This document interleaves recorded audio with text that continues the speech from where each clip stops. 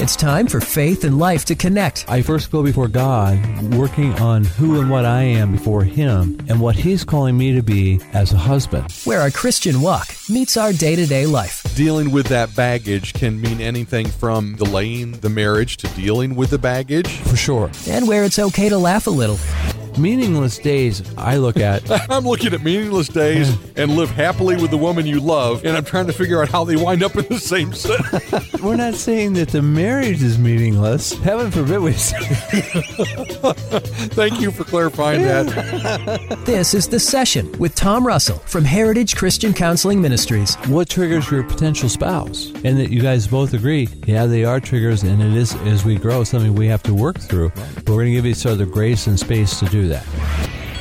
Good morning and welcome into The Session, where faith and life connect here on Rise FM. I'm Scott, here with Tom from Heritage Christian Counseling Ministries, and we're going to tackle a topic today that is timely in that September is National Suicide Prevention Month. And other than you hear it with teenagers sometimes, but you also hear about it in increasing numbers from our veterans, and more veterans are committing suicide every year. And we just want to take a few minutes and cover this today during Suicide Prevention Month and offer some timely resources for you. And you can find more. We have a more complete show note today, more than we will have time to cover. So you can find those at the podcast network at risefmohio.com. Okay. We are going to cover a difficult topic today. We're going to cover an intense topic today. And if you have little ones at home or that are listening, you may want to distract them with something else to do for the next 20 or 25 minutes as we discuss veteran suicide. It's going to be a tough one, so use your discretion as a parent to decide how you may want to do that. I want to say thank you to Michael. Michael's one of the listeners, and I had put out on Facebook some time back, hey, what do you want us to talk about? And it was his suggestion that we talk about this. Okay. So Michael is a veteran and a Navy vet and served with distinction. And I just wanted to say thanks for the suggestion and remind you, if you have a suggestion for a topic, you can just email me and reach out to me on Facebook, and we'll be happy to include that in our list of upcoming stuff. Absolutely. And particularly, Scott, as we head into the holidays, there may be some really important topics of some of our listeners are facing. Yeah. Serious, funny, we can mess up anything. All right. So we got I think all the housekeeping is taken care of now. I just want to ask you about something you told me, Tom. You had a couple in session last week, and you started mentioning something that's a common topic for us called the communication highway. And they brought that up once you started talking about it, and they said something to you. Well, it was really awesome, Scott. What they said to me was, oh, yeah, we were listening to your podcast, and you were talking about the communication highway. So that is really good, because this is a podcast. It can be listened to at other times. And in fact, most often, the vice president and I, otherwise known as my wife, listen to it on podcast. So it's really, really easy to get there. Yeah. So you can do the same thing if you can't listen to the whole thing today, or if you want to have somebody else listen to this, that this might be an important topic for them. Have them go to the podcast network, and you'll find the session there, and you can go back a couple of years now for previous shows, if I remember right. We are going to jump into this difficult topic today, and we want to start by turning to God's Word, Tom. Well, and Scott, out of Psalm 34:18, this message is clearly for the families who may have experienced their veteran committing suicide, and for those who are knowing of families. That Psalm 34:18 is so important for us, Scott. The Lord is close to the brokenhearted and saves those who are crushed in spirit. We want you to know that there is hope today before we say anything. Right. There is hope today, and hope's name is Jesus Christ. Amen. And we will give some information out a little bit later on in our time together today. First, some statistics. When we look at the military deaths by suicide, it's jumped 25% from the end of 2020 to now. That's a significant jump. Yeah. And we're talking about active duty and inactive, those that have already been, those that are serving and those that have been discharged. So it's up to 156 deaths from October to 1st to December 31st. Yeah, there's a 25% jump from the previous year. And the number that we are hearing, depending on the source you look at, is somewhere between 17 and 22 veterans a day are taking their lives by suicide. Next statistic here, Tom, a total of 377 active duty service members died by suicide in 2020. Now, just so we can tie this together, we just said 17 to 22 a day died by suicide, and then we just said 377 for all of last year. Keep in mind, that was just active duty military. So it's including active, the 17 to 22 a day is active and inactive, those that have come home, those that are still serving. So the point is, it's a staggering number of our veterans. And the question is, the next thing that we probably ought to broach, Tom, is the why. Because that is significant. What are some of the factors that are going to facilitate, that result in veterans thinking that's their best way out? Well, for one, Scott, the demographics that they have, where they are, and they're not necessarily difficult to readjust, re-enter. So they don't fit in. So they just don't feel like they fit anymore. Right. Okay. Insomnia. And I've often said, I'm a firm believer that insomnia and the next topic, depression, the next factor being depression, they parallel each other. They mask each other. One feels very similar to the other. That lethargic feeling of depression is very similar to that lethargic feeling you have if you haven't slept. So a big difference is if you felt like you've had a good night's sleep, but you still feel kind of lethargic, if you don't feel very motivated, you likely are working on some depression. Are these the two places where you might be talking about the effects of PTSD as well? Very likely could be. Because PTSD is present, it's hard for a veteran to connect with what he's feeling.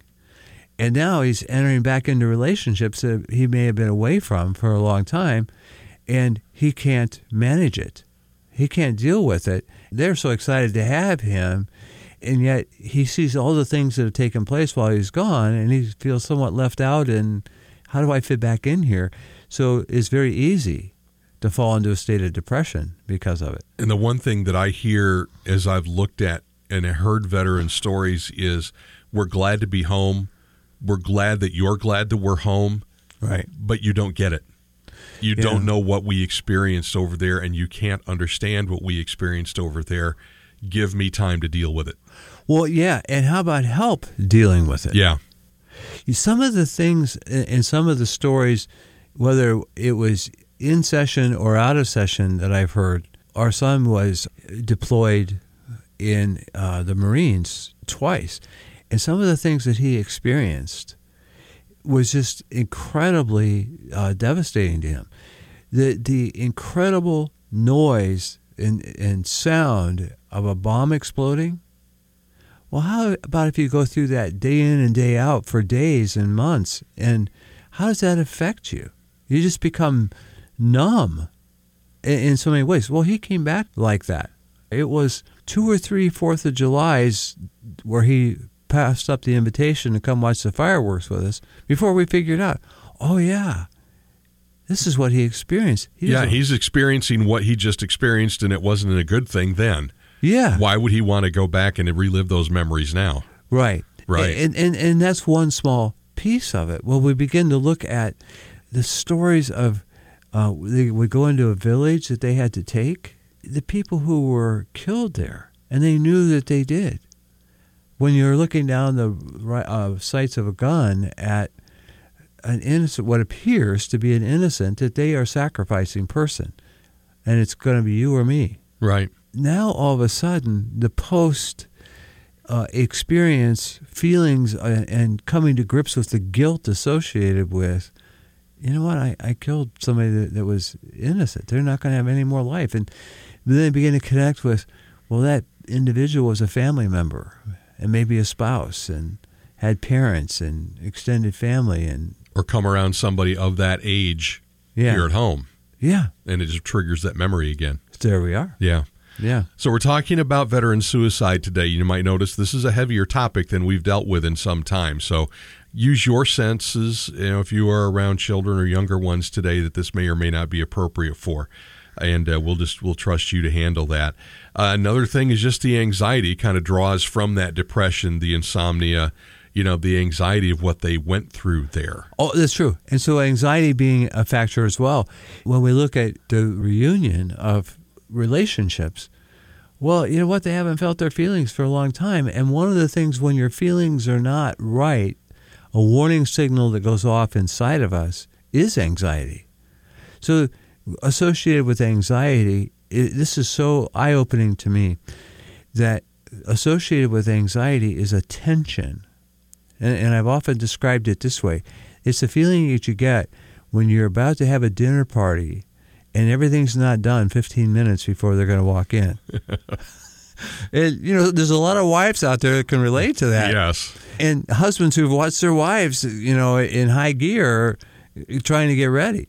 Well, that's that tension. Well, when that tension hits relationships that are so excited to see you, and that tension, it can produce uncomfortable comments.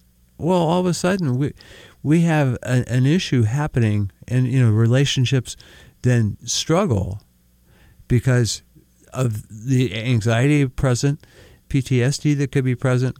Those are some big ones that really impact. Wow. So this next one, Tom, you're going to have to unpack for me. I'm trying to figure out how this becomes a factor, and it's a tough one to say. Sexual victimization. Well, and Scott, I think more so if they were at all, and there's females in our armed forces. Right. If they were all prisoners of war. Oh, okay. Okay, if they were, okay. I am pretty convinced and then they have to deal with that.